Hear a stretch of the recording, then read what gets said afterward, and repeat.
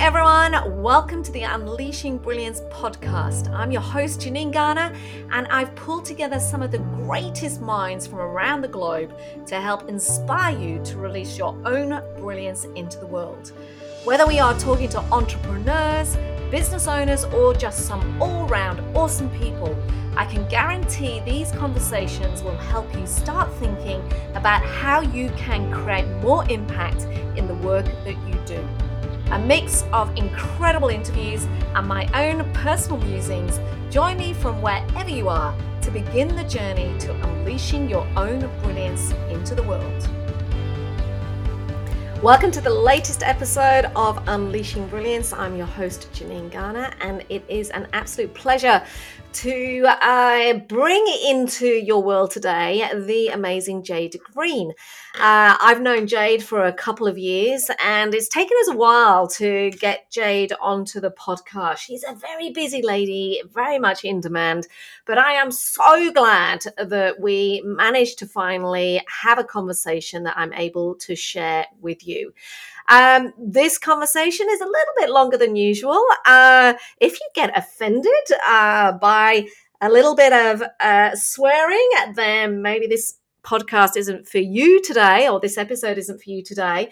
There's a little bit of warning about it, but if you really want to understand Jade's journey from trailer and trauma to triumph, and some of the incredible lessons that we heard, then make sure to buckle in, because this really is an awesome conversation.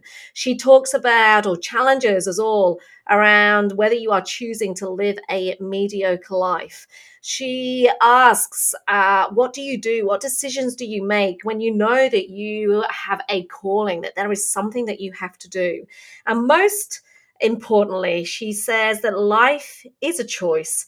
It is what you choose it to be. And as I touched on, her journey from trailer and trauma to triumph is exactly what has enabled her to help others to a higher level.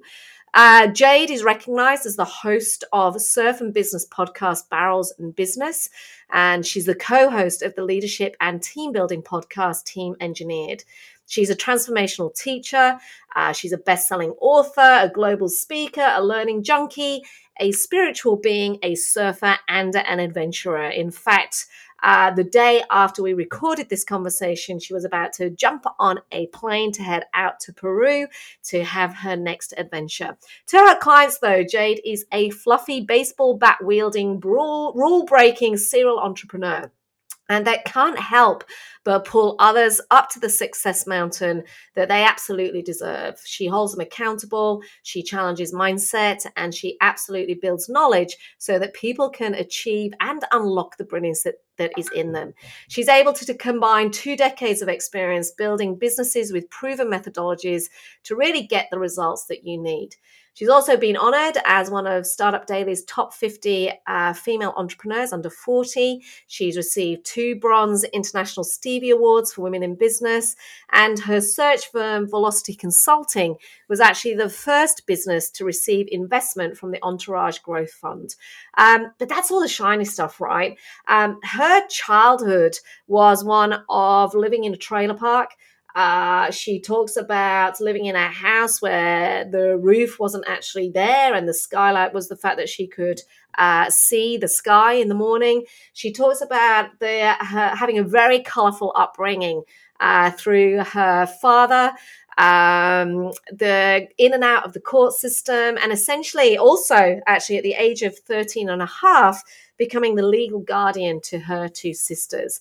And her message now is one of helping others to achieve that higher level. She absolutely believes that the journey is now yours, and that with the clarity on how to build the business and lifestyle you love, everything is possible. Her mission is to help purpose-driven business owners, entrepreneurs, and coaches to scale their businesses so that they can achieve the impact they deserve. By creating productive and profitable teams that are happy, knowing that the ripple effect of positivity is what we want to see in this world. Her ultimate goal, get this, is to enable 6,000 humans to be happier at work by May 24. And to remind people that business isn't just about the numbers, it's also about the human side too. And this balance is what allows people to lead a life where they are absolutely killing it and not fall into the same trap as she did, where the businesses themselves were killing her. So make sure to buckle in. This is an awesome conversation. It is a bit longer than our normal podcast. There are a few little breaks in between, but there is so much learning in listening into Jade's story of trailer and trauma to triumph. Enjoy. I am super pumped at today's conversation. It's taken me a while to actually get you on this podcast, Jade. It seems to have been forever that we've been talking about this stuff. So thanks so much for joining me. Wonderful to have you here. I am so excited to be here. We've had our roller coasters to make it happen. My assistant Ethan said today, do we need to cancel because you're flying tomorrow? I'm like, hell no. She is my number one priority for today. It's meant to be. Oh, gorgeous. And for any of you that are listening that are trying to visualize where we are today. So at the moment, you're in Brisbane? I'm on the Gold Coast. On the Gold Coast. So I can see on this video right now, I can see ocean, I can see surfboards. You're living the dream, my friend. Yeah, you can see one side, you can see the bay. On the other side, you can see the famous D-Bar surf spot. Yeah, it's all happening. I've got Queensland on my right, New South Wales on my left. And tomorrow you're flying to Peru. Oh my God. Talk about creating a business where you can actually live the life that you want, life by design. And we're going to get right into that shortly. But before we do, let me do some quick fire questions so our audience around the world can start creating their own picture of who you are. So where are you from originally, Jade? Where were you born? Well, I'm sure you'll love this turn. I was born in the Rith. In the Rith? In the Rith. Explain for our listeners what the Rith is. Yeah, so Penrith, so far western Sydney. So yes, I was born in the Rith. My parents were married in Mount Druitt when I was 2, after Dad got out of jail. So yeah. And then I spent the first 9 years of my life living in a trailer park in a itty-bitty teeny-weeny town called Austinville, which is between Ballina and Lismore. So if anyone's knows about the floods, the places that went underwater. I was there for 9 years and then went to Evans Head and Woodburn for my teenage years. So we're going to have some fun digging a bit deeper here. What was your first job? Can you remember? Yes, I had lots and lots of jobs as a kid. So unpaid job would have been helping Dad clean the amenities block, and this is why I have a cleaner and I don't clean my own bathrooms, and I couldn't figure that out for ages, but we finally found the triggers because every time I went for a shower was cleaning amenities blocks. So that would be my first one, and serving customers at the kiosk.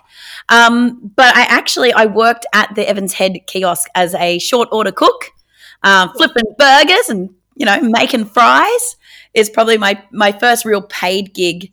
But I was coinciding that with working at the Chinese restaurant and being a volunteer lifeguard. So that was my first jobs together. And can you remember what you wanted to be when you grew up? I certainly can. Go on.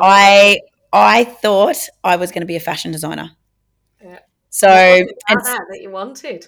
I loved drawing. So I thought I was either going to be a fashion designer or an architect. My dad used to draw plans and draft, and I was a complete tomboy as well. So I've always been this equal mix of tomboy and girly girl. So I would have ground off Barbie's boobies in the morning and given her a mohawk and been driving my remote control car and building Lego. And then in the afternoon with my boy's haircut, I'd be sitting there designing wedding dresses. So maybe I thought I was a gay man. I don't know. So I really thought that this was the path that I was going to go on, even to the point that I got a partial scholarship to the White House School of Fashion, which I couldn't go because it was only a partial and we were too poor. All right, let's just talk about that childhood, because I always find it really fascinating when I talk to all the guests on this show about what are the drivers? What is the stuff from where they grew up or their family or their community that has started to shape who they are? Because I think in this is always the magic. When we look back, we go, oh my God, that's where it all started. So thinking about those early years and your family and the community you grew up in, Jade, how do you think that has shaped the person that you've become? Grit, and I think just I put a lot down to my father. Like dad was in the rag trade. He's always like the salesman that could just talk his way into anything. Like he managed to talk us out of just living in the little caravan in the caravan park somehow to him running the caravan park. So we were in it was in a dwelling. It still didn't have a bathroom, but a dwelling. So, and then somehow started building the transportable homes. So yeah, trailers. And then somehow ended up with a business doing that and building 24 of them for Kerry Packer. So just seeing him be able to do that and knowing his very colourful background, and that I think do you know what it is? It's the rules.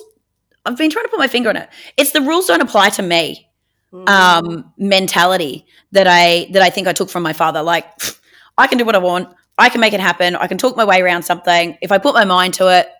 Like and the rules don't apply to me. Yeah. And a real confidence to just go after things like a fuck it, let's have a go kind of mentality. So I think that imprint was a really big thing.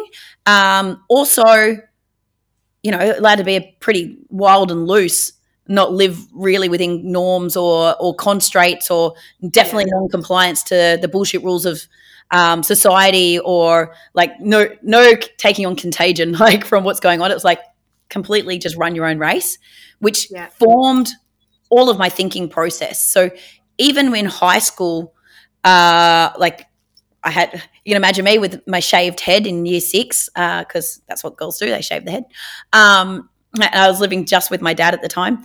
And then going through and I wore a boys' school uniform because the girls' school uniform sucked and you couldn't play basketball in it. And I hated it. And so I wore a boys' school uniform and they're like, can't wear a boys' school uniform. I'm like, well, technically the rules say you have to wear a school uniform. This is a school uniform. And I went through a process of I even got the school to completely change the uniform. So I petitioned and I designed and got a unisex uniform created. And so my sisters got to come through with a unisex, way more conducive uniform. When I became the school captain, I got voted to be a school captain, but I had red or purple hair at any given time. And they're like, that's not okay. So I negotiated. I got vice captain instead. I'm like, the hair stays and I'm not going. So just that sort of, I think, mentality and dad backing me, like getting in trouble for fighting and dad coming in and go, well, did they deserve it? I explained the situation. He's like, seems fair and reasonable to me. And do you know what I mean? So I think all of those imprints just gave me that bullish, probably, I don't need to recognize all of these rules. Like I can make my own, has really formed where I am today. So you talked there about your dad having a colourful history background.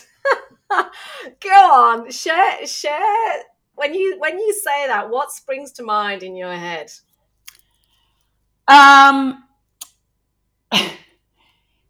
Loves a fight. So he was an ex-merchant navyman. Yeah. The part that the family hates me saying is he was also a mercenary. But in his defense, it was in the Congo rescuing child soldiers for the Red Cross. So we'll give him that, right?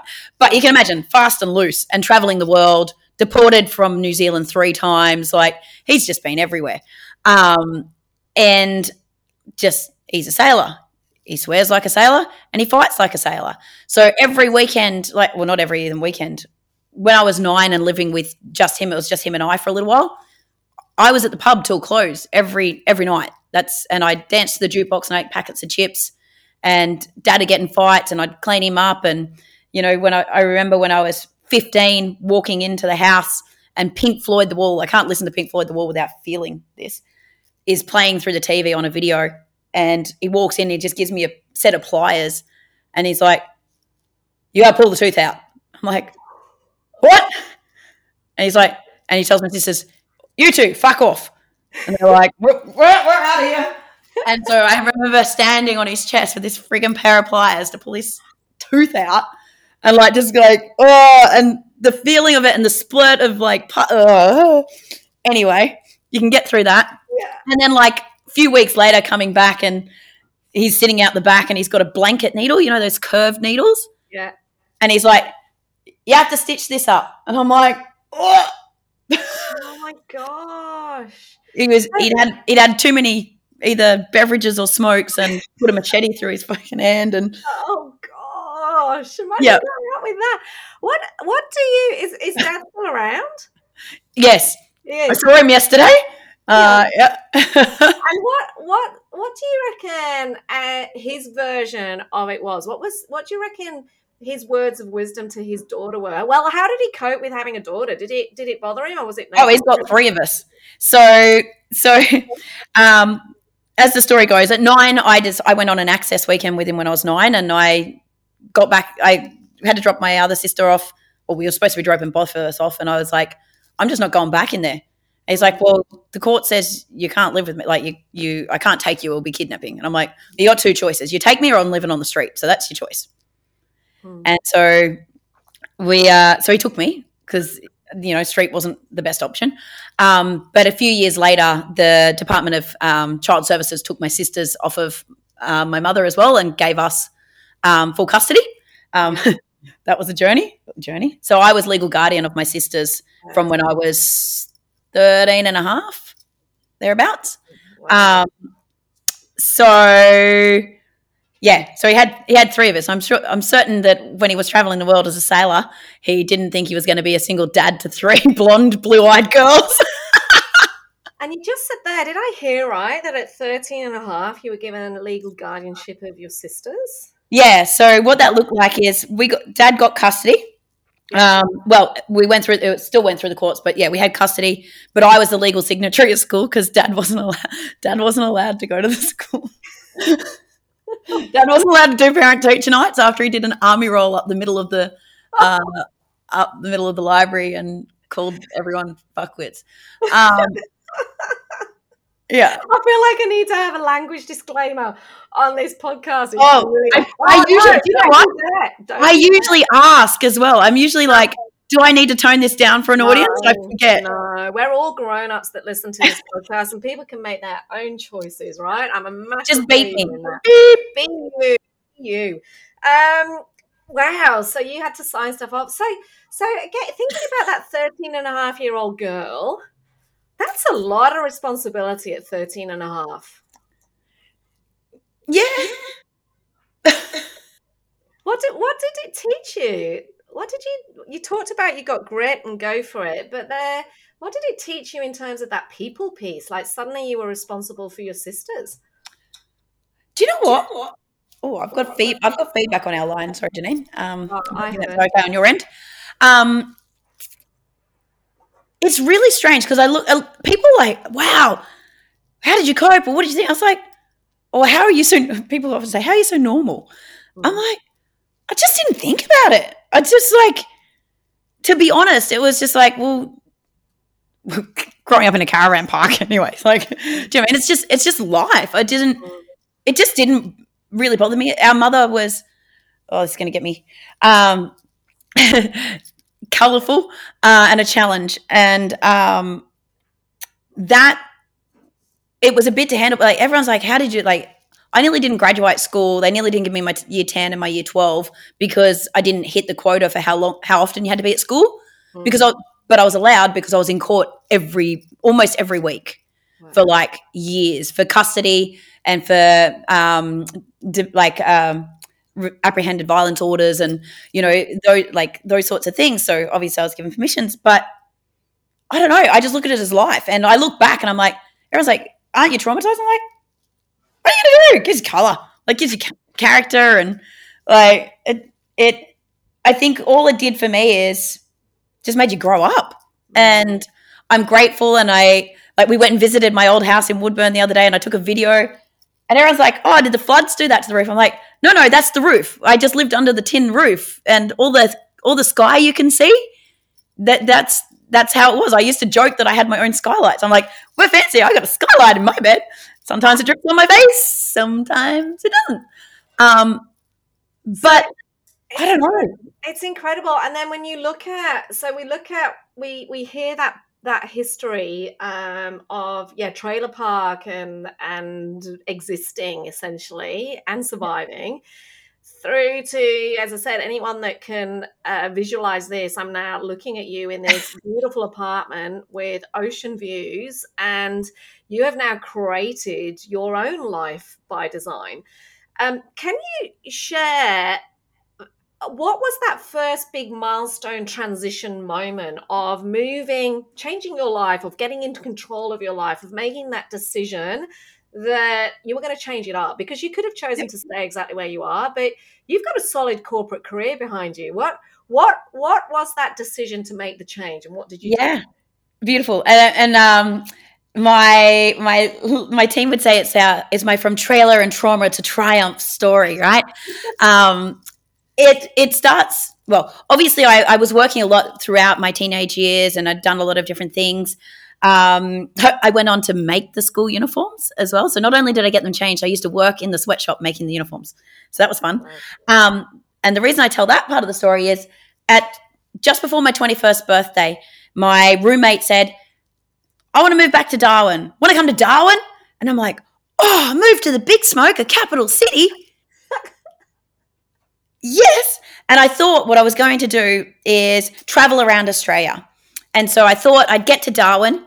I had a station wagon. I loaded it all up, sewing machines included, just in case I need to make some bucks along the way. And that I'd get to Darwin. I'd learn how to be a barmaid, because if you're a bar wench, you can go anywhere, right? And I'd travel around Australia. And so that was the plan. Well, fast forward 4.5 years.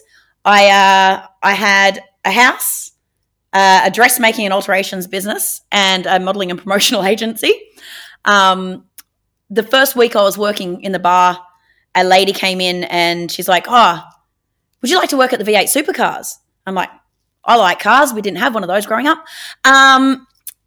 Sure. And she's like, have you got any friends? I'm like, I literally just got here. I said, no, but I can make friends. How many do you need?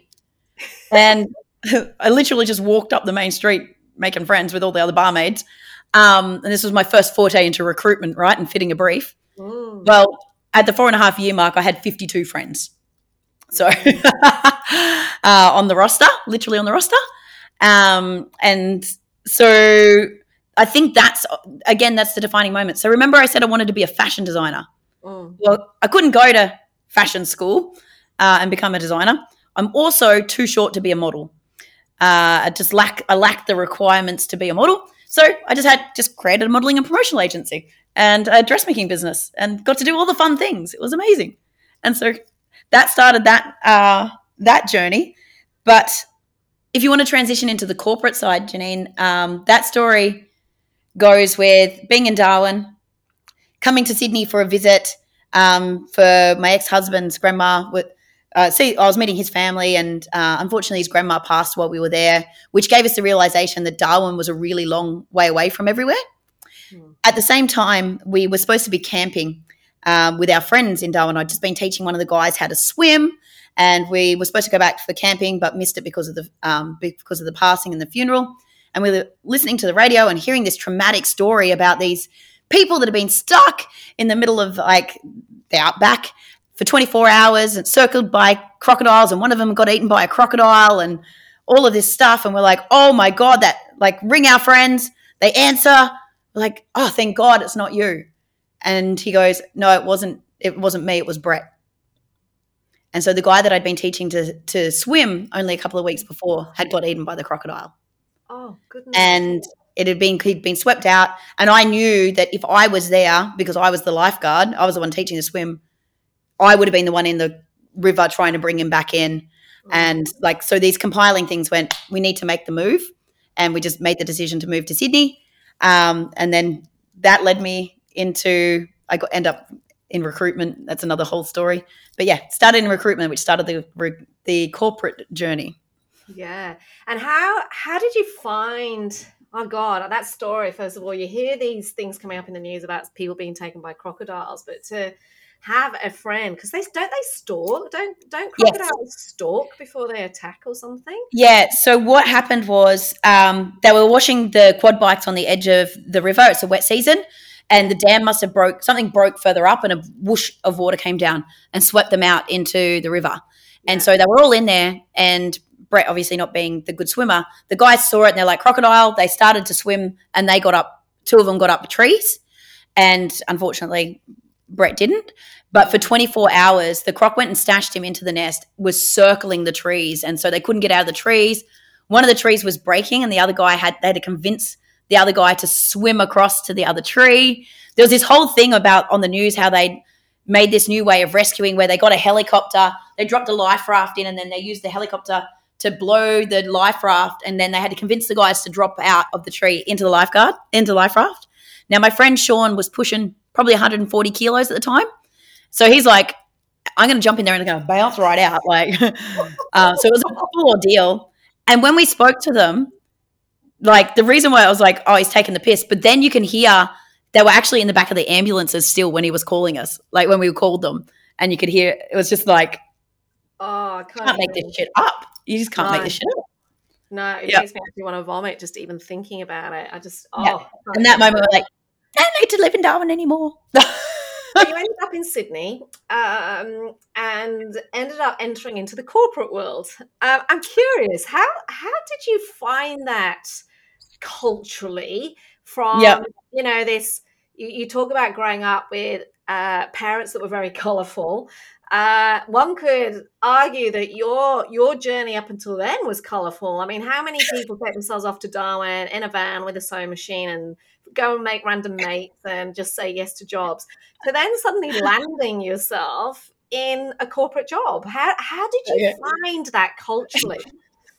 So that's the story of getting into corporate is also pretty funny. So at 15 years old, it was my goal in life to grow up and work for Bundy Rum so that I could get free Bundy. Because Bundy is the reason why I never smoked, because Bundy's expensive, so I couldn't afford cigarettes. So, and I'd prefer to have the good quality alcohol than the cheap piss. So this was a goal. And so getting in and doing the promotions in Darwin, I got approached by Bundy to become a rep. So Diageo. And so I started working with them. And then when I was leaving Darwin, I'd asked for a transfer and they didn't have any roles available. So I was like, okay, well, I have to quit. So I quit. I moved to Sydney and I went through interview process when I got here with other liquor companies or recruiters, which is great because I had a recruiter interview me for Diageo, which I worked for previously, and tell me I wasn't qualified for the job that I had before because I didn't have a marketing degree. So they weren't going to put me forward. I did love to send them thanks so much for your help from my Bundy email later on in life, but that was fun. But I remember I was like, oh shit, I don't want to work for. There's a few liquor companies I wouldn't work for because I won't drink the liquor, and you get contracted to only drink it. And my old boss said, remember when you met the CEO at the sales conference? He said if you ever wanted a job, just to call him. I'm like, was that when I was dressed as Catwoman and I whipped him? Oh no! Or was it when we filled up the spa with Bundy and Coke cans? And he's like, Jade. yes. And Chris said, if you ever wanted a job, call him. So I called the CEO and I'm like, so the recruiter told me I couldn't have a job because I wasn't qualified. The team said there was no jobs. And he's like, I'll call you back by the end of the week. And he created a job for me. He created national accounts BDM looking after. So my accounts were BWS and Dan Murphy's for all of New South Wales. And so I'm now the BDM for that. So I got into that. That was my first real introduction to corporate because now I work in corporate head office in a national accounts team looking after a Woolworths account. I've got a boss above me who liked to steal all of my work and recognition and not let me go to the conferences. And so this was the entering of dick bosses. And that behavior, and then the segmentation, because we had national accounts and state in the same office, and then there's segregation and it's us and them. And I'm like, this place sucks. There's not enough free rum in this for me. And so I went to a recruiter to see if I could get another role. And they were like, I think you should be a recruiter. Mm. They then said no to me 10 times. The recruiter wanted me to be a recruiter, but the bosses were like, no. And yeah, they said no to me 10 times. I had 10 conversations, Yeah. which ended with, if you guys don't give me a contract, I'm going to work across the road at the competitor and I'm going to steal all of your FMCG clients and crush you. Or you can have a contract for me in 5 minutes, and within 2 years, I'll be running this joint. Amazing. And did you end up running it, or how 1 did year, you? 11 months. Mm, Yeah, love and it. I went to Melbourne and started up the office for them, and yeah, we built that from 4 of us to just over 50. Yeah, wow. So Yeah, again, those things that you said that you learned from your childhood, great, go for it, and that there are no rules. You've just it totally does not apply applied to that me. to all of those stories, right? Yeah. Um, so what was it? What was the milestone moment for you going, I've had enough of working corporately. I need to change it up and do my own thing. And what is that thing? So what Yeah. is it that you do now, and what is it that drives you to keep doing that work? Yeah. Because it's all connected. I can see the Yeah. connection there. Yeah. Super connected. So I did work for two other recruiters and during that time. So I helped build one up, went to work for the direct competitor, and it was when they offered me equity in the business. They offered me free equity to golden handcuff me in, and I really sat there and went, I can't put my name on that door. I don't agree with the values. I don't agree with how the owner operates and treats the staff, and I just can't put my name on it. Mm, So um, I just I had to make a choice, and so I decided to go out on my own. I'd always planned to go out on my own. The old owners that I worked for had said that they would back me, and we were going to do a joint venture. So I already had the company name registered. I already knew what my logo was going to color be, and all my values and everything. So I was ready to rock and roll. And so when push came to shove, I just went, that's it. I can't put my name on the dotted line. And I went out and I ran my own recruitment firm for 5 years.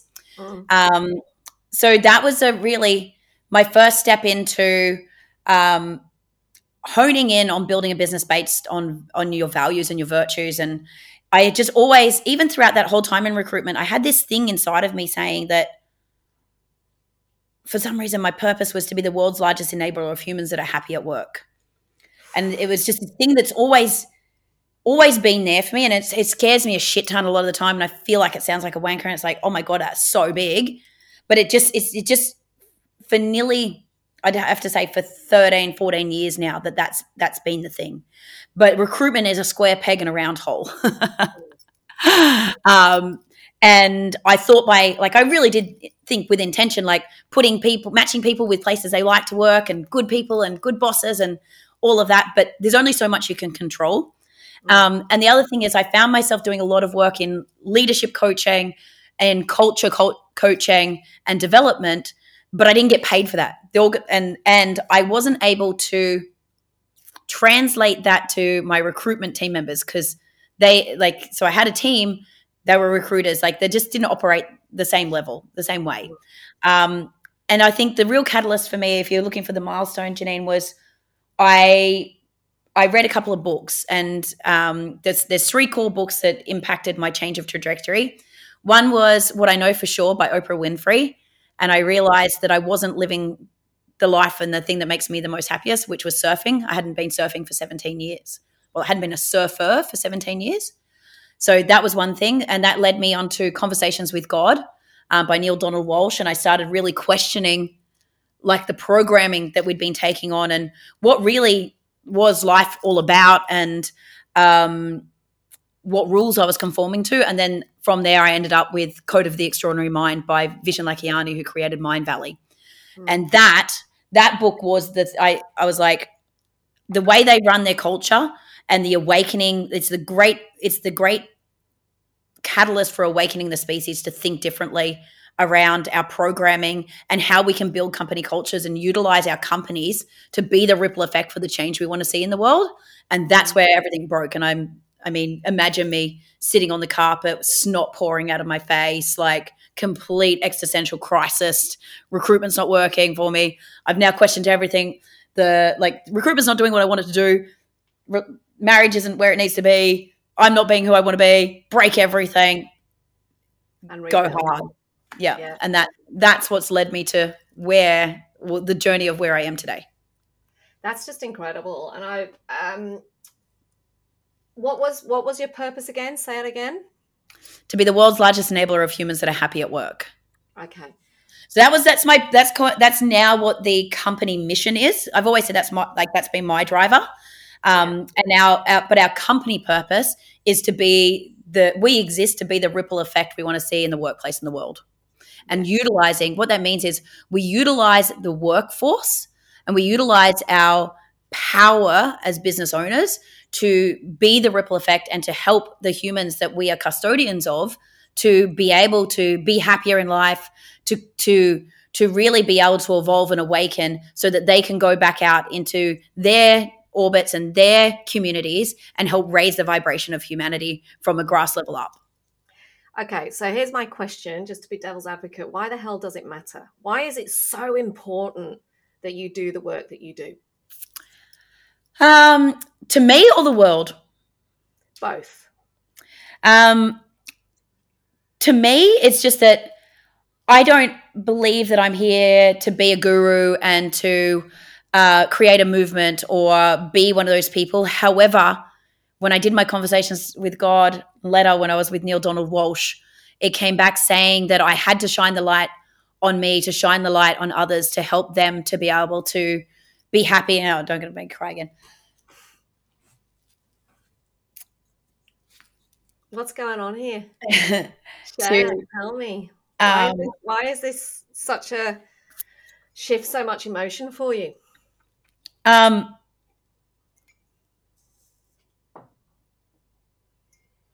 Do you know what? I don't know because it's actually, it feels like a calling. It feels like I don't have a choice. I feel like I don't have a choice. It's like someone has to do it.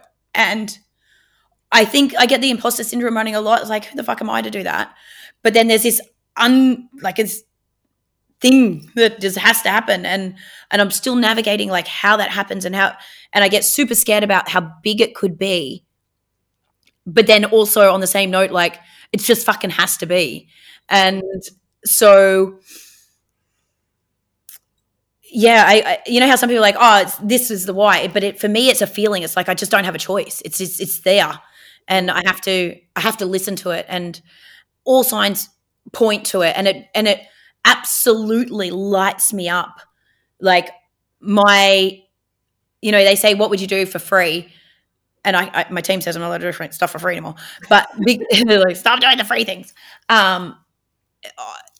If I had the choice, my number one happy place is facilitation and in training rooms and brainstorming and being a part of that growth. Like that's what it just honestly.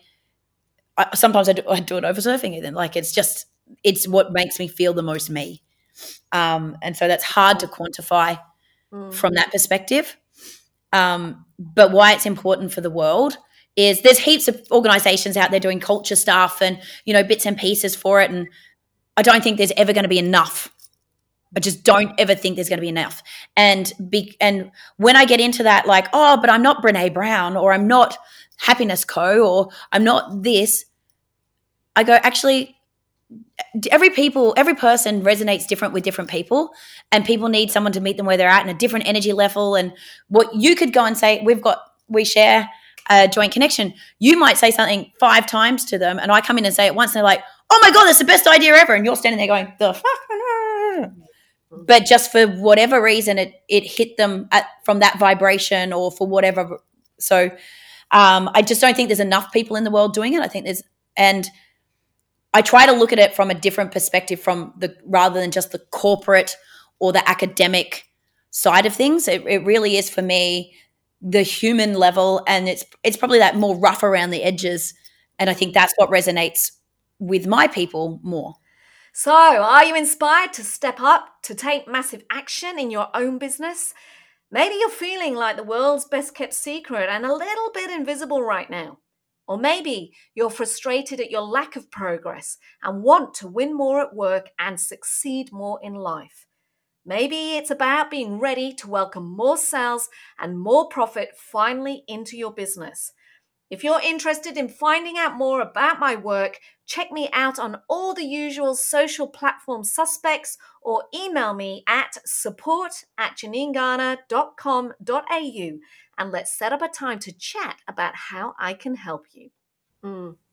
So I'm just going to bring it back to those uh, three lessons that you shared right at the beginning in terms of background. Because as you're talking about this calling, that it's just a non-negotiable. There's nothing that's going to stop you, and whether people get it or not, there's just this is why you're here. And equally, you shared for you why it's so important for the world.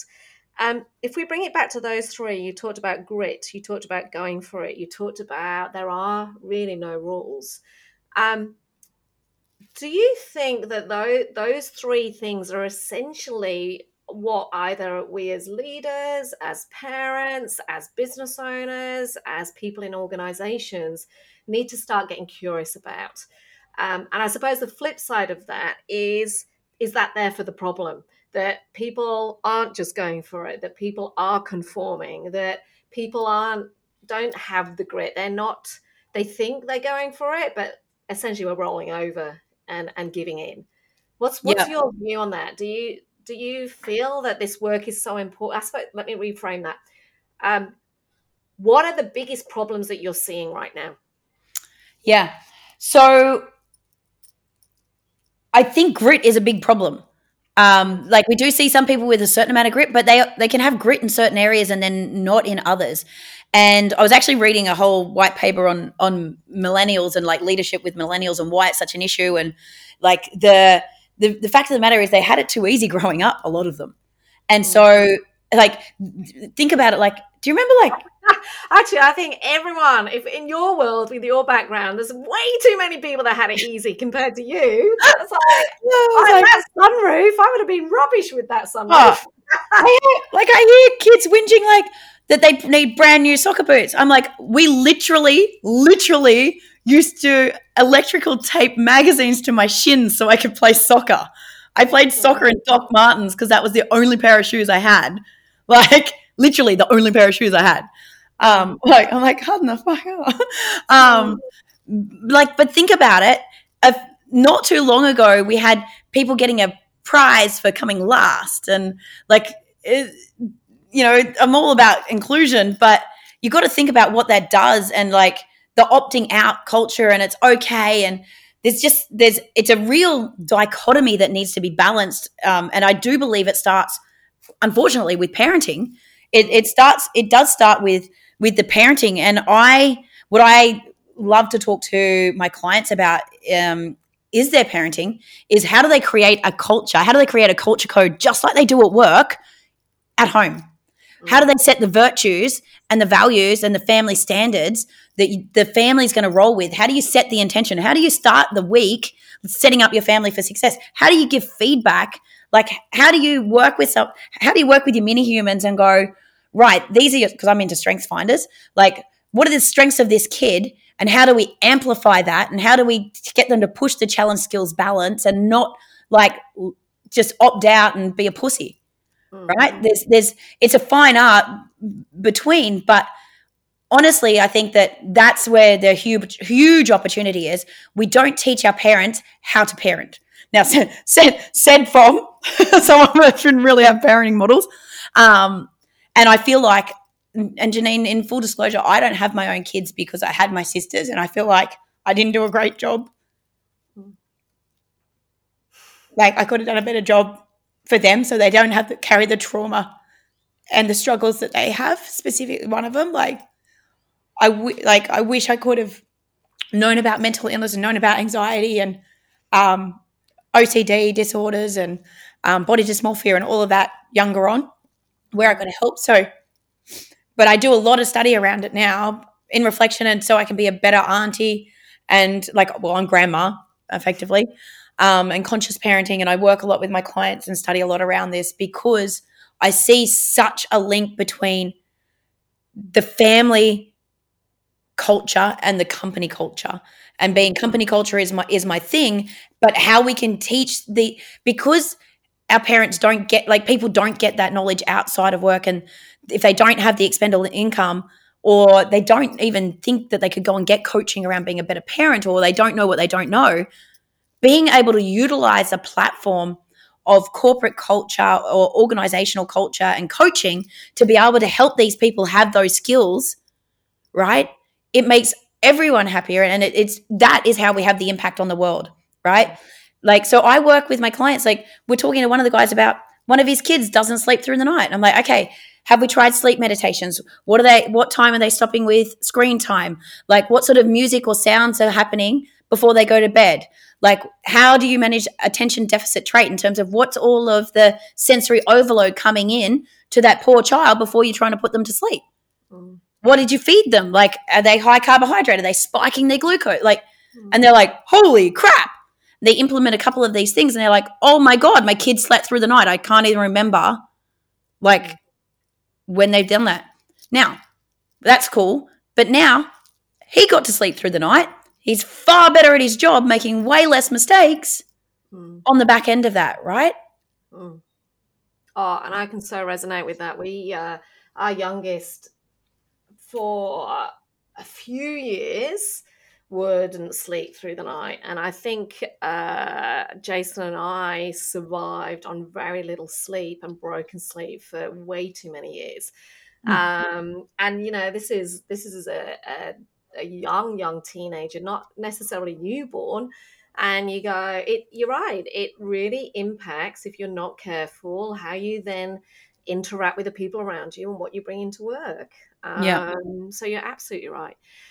So Jade, with this podcast is all about unleashing brilliance, and we've taught, and you have done that for yourself. You've made the choices, you've done the work, you've tapped into your own grit, go for it, and throwing the rule book out the window. And it's very clear that you are on a mission, no doubt about it. So what is, if you could, and it's going to be really hard, I get it, but if you could boil it into one or two words, and you talk about your wish for the planet, and mine is, I believe that, we all have so much in us right now. We've got more in us than we're ever capable of. It's just that self-doubt, that imposter syndrome, that thinking we're not good enough, that comparisonitis kicks in and it keeps us small. And yet I don't believe any of us have been put on this planet to not achieve something. So from your perspective, people listening in right now that could be listening to your story and resonate with it, or go, oh my God, I couldn't do any of that stuff. What advice would you give to them? Get the bleeper ready. So one of our company virtues is fuck mediocrity. And we use that in so many terms. Like, we look at a document we put together. Is it mediocre? Is it just like, is it good enough? Or is it epic? So if you look at every area of your life and you go, am I happy to have a mediocre life? Am I happy to do a mediocre job? Am I happy to have mediocre results? If you ran that, like, if you looked around, like, even now, I'm like, I asked myself the question the other day. You can see my background. I'm like, layout's a bit mediocre. So I asked my accountant whether I could spend some money. And so I'm getting a stylist in to make it less mediocre, because that will make me happy and I'll get clients in. And then the challenge behind that, though, was, okay, if I do that, what do I do to justify it? I need to do more retreats here. I need to have more intensives with my clients, and I'll be more motivated to do it because I'll be more inspired by my space. But that gives me a marker to push towards, because now I'm like, whatever I spend on it is what I've got to earn back within 3 months to make a worthwhile expense. Otherwise, that's just being being excessive and materialistic. And then I was like, everyone's like, oh my gosh, you have all this podcasting equipment and you've got all these people that are trying to find spaces. I can rent out, so I want to align with other people that are creating the ripple effect, and I'll let them come use my space as a studio to record their programs, to do their podcasts. Right? I've got the full rig. I've got everything for them to rock and roll. Imagine that's a gift that I can help birth into the world for other people. So do you know what I mean? That's how it starts to play out.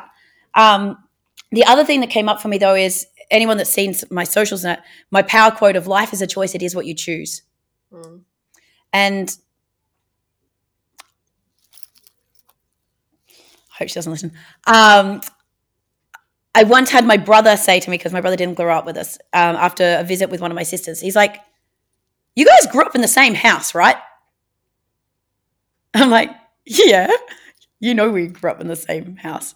And he's like, "How do you look at the world so differently? Like, how do you just have such a different experience and mindset and everything?" I was like, coming from your own brother to you, like, whoa.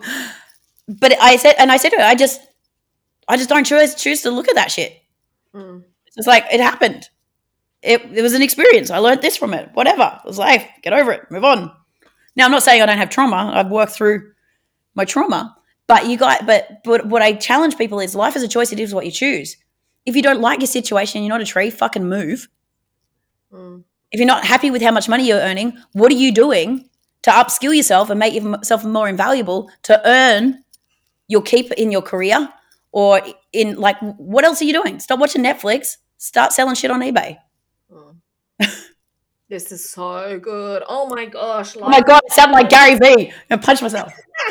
Life is a choice. It is what you choose. I love that. I've got one final question for you.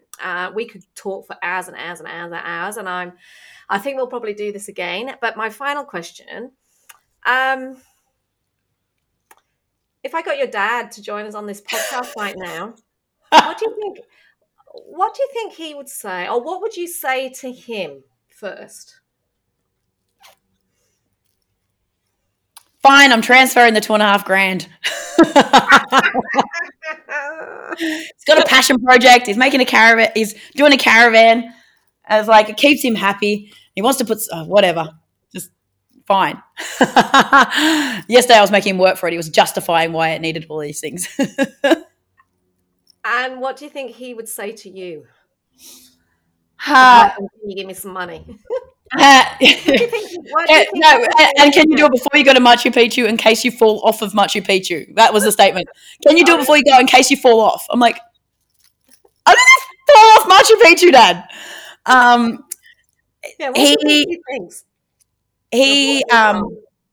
He's super proud of me, and like what is beautiful, like he says I'm his best mate, and if my sisters forget to give me a Mother's Day present, he's like on their case. He's like on the wife that he didn't have. He's been banned from writing "to my favorite" on Christmas cards in front of the other children. He's not allowed to do that anymore. He's been caught on audio. My sister recorded it, but it's because he's like, I couldn't have done it without her. And he always keeps saying to me is, why do you have to keep working and making money? Just go surfing. Like, life's just go surfing. You don't need more money. You don't need more pressure. Like, just relax and go surfing. So sometimes I listen to that, and I was like, yes, sometimes I do. But I also know that it comes from a place of his fear from being bankrupt and having all the stuff and losing it. But the message in that is, don't forget to live life. It's not all about grinding. Life's not here to like die under fluorescent lights. It's to actually have experiences. And so from what I take about on that is, make sure you have the experiences. Jade, you are an inspiration. That makes me uncomfortable.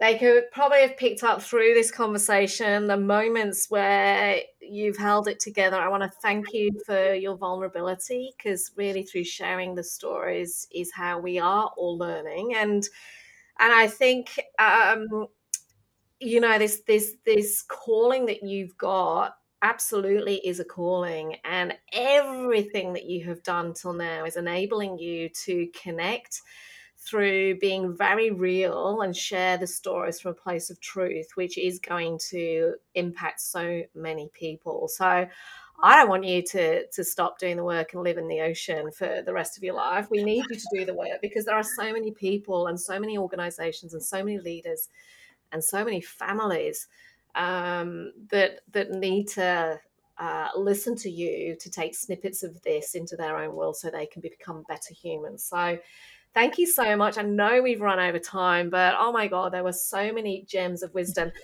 Jade, before we do go, Mhm. you've mentioned through the conversation that you work with many organizations doing culture change stuff. Mhm. Uh, you speak on stages around the world. You work anywhere around the world. Now that we're post COVID, so you can go back to that wonderful lifestyle that you had. Anyone that wants to get in touch with you or hear more about you, where's the best place that they can find you? Yeah, all of my social media is Jade Green AU. So at Jade Green AU for Australia, obviously.